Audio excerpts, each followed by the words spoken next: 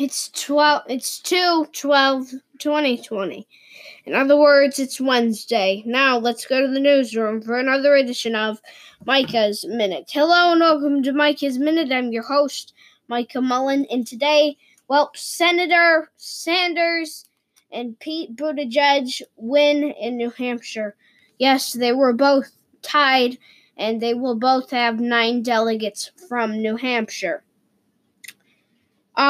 In third, Senator Amy Klobuchar of Minnesota.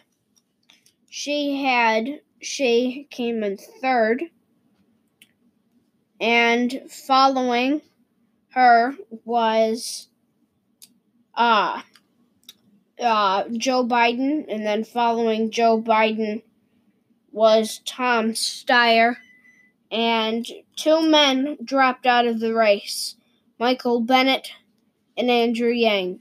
So, that's all that we have to talk about today. Thank you for listening to Micah's Minute. I'm your host, Micah Mullen.